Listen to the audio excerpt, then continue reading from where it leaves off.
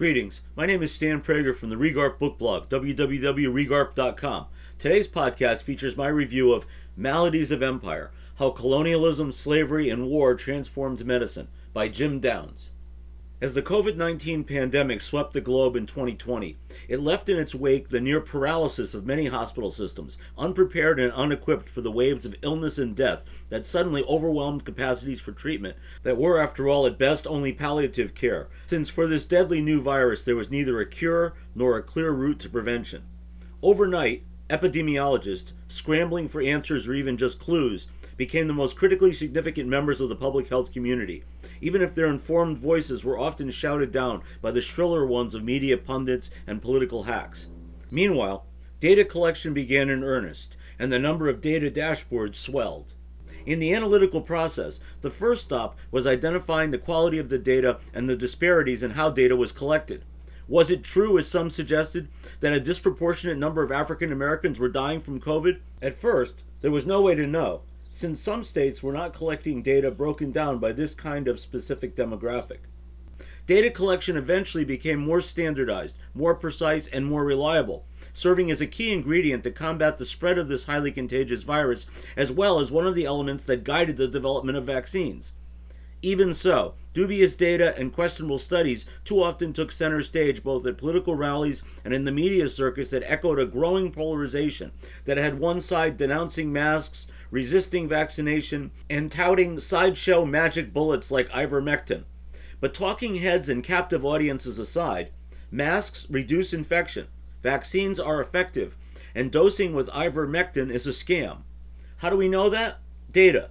Mostly due to data.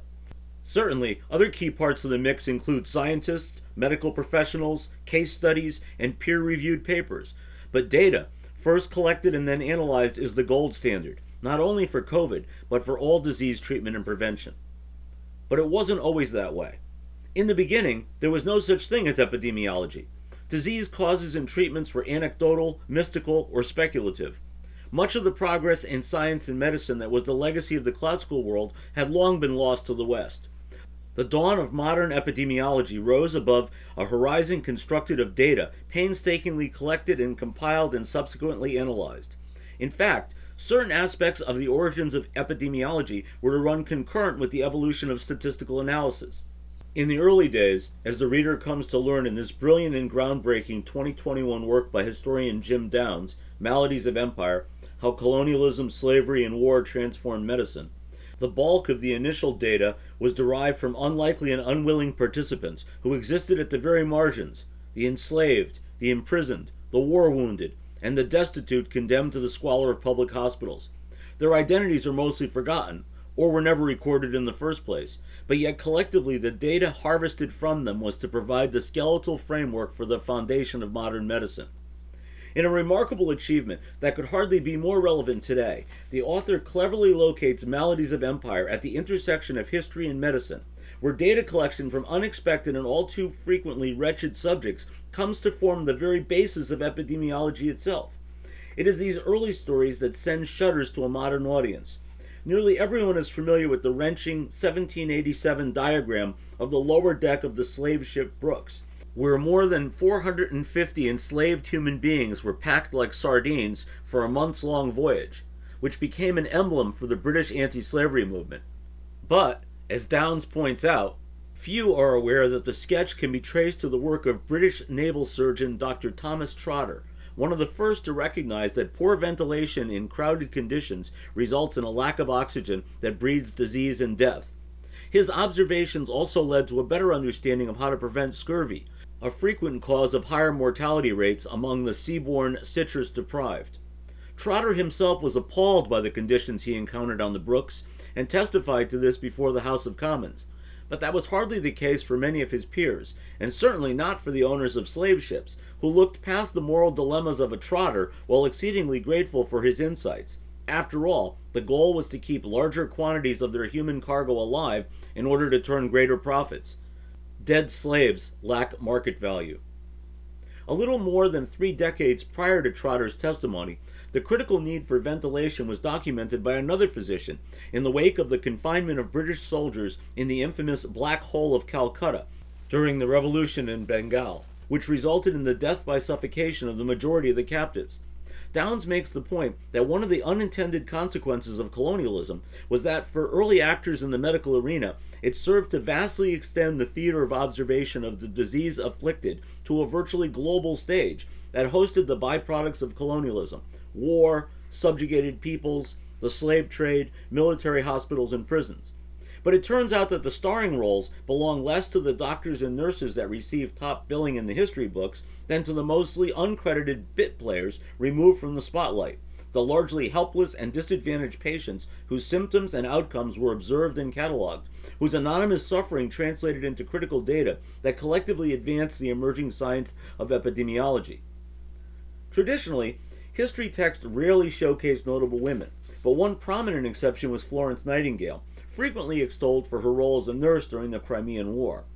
But, as underscored in Maladies of Empire, Nightingale's real, if often overlooked legacy, was as a kind of disease statistician through her painstaking data collection and analysis, the very basis for epidemiology that was generally credited to white men rather than to women working in makeshift hospitals.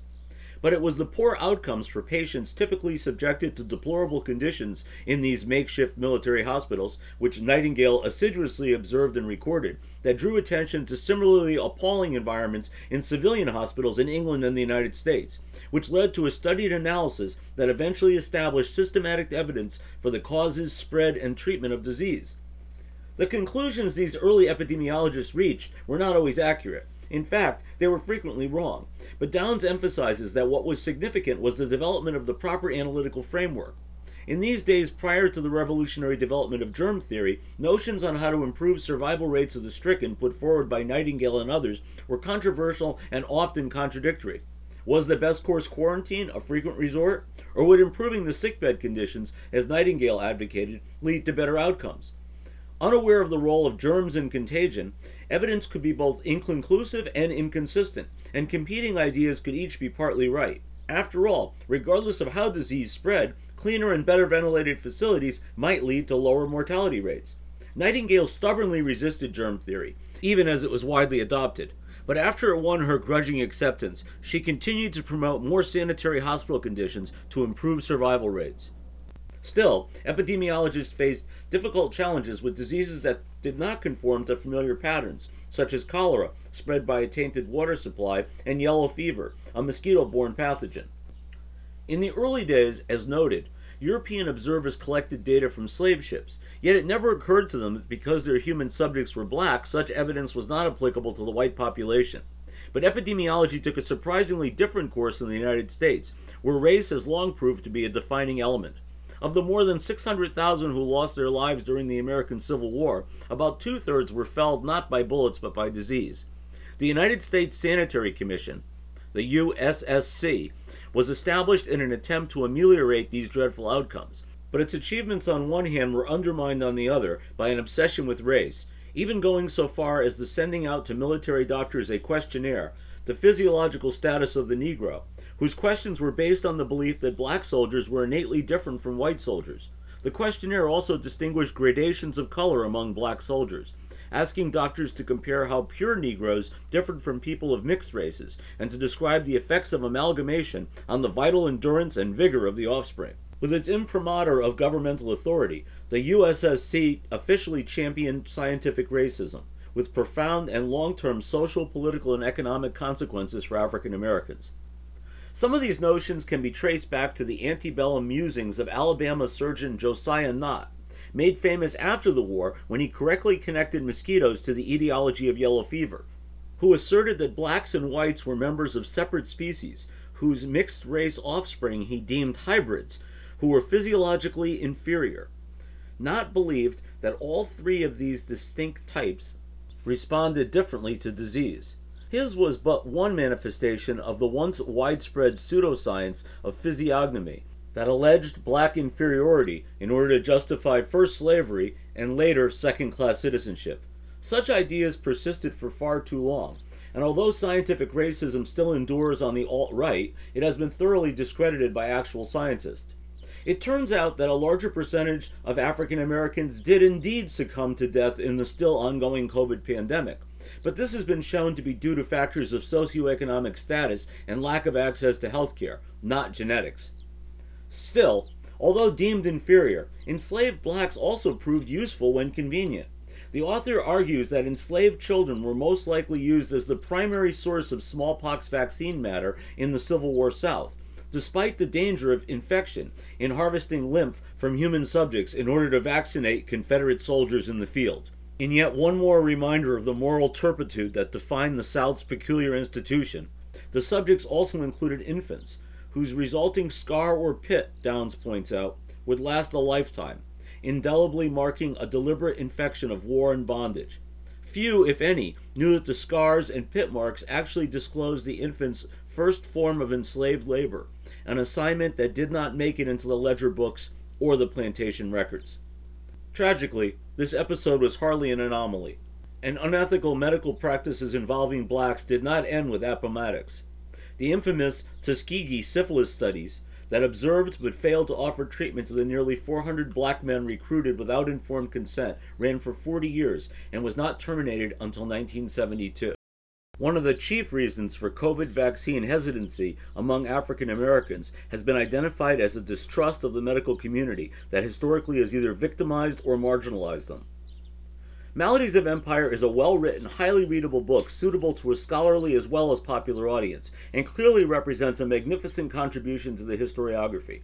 But it is hardly only for students of history. Instead, it rightly belongs on the shelf of every medical professional practicing today, especially epidemiologists. Thank you for joining me for today's podcast. I encourage you to share it in your network. Many more reviews on an eclectic array of fiction and nonfiction books are available at regarp.com and regarpbookblogpod.com. Have a great day.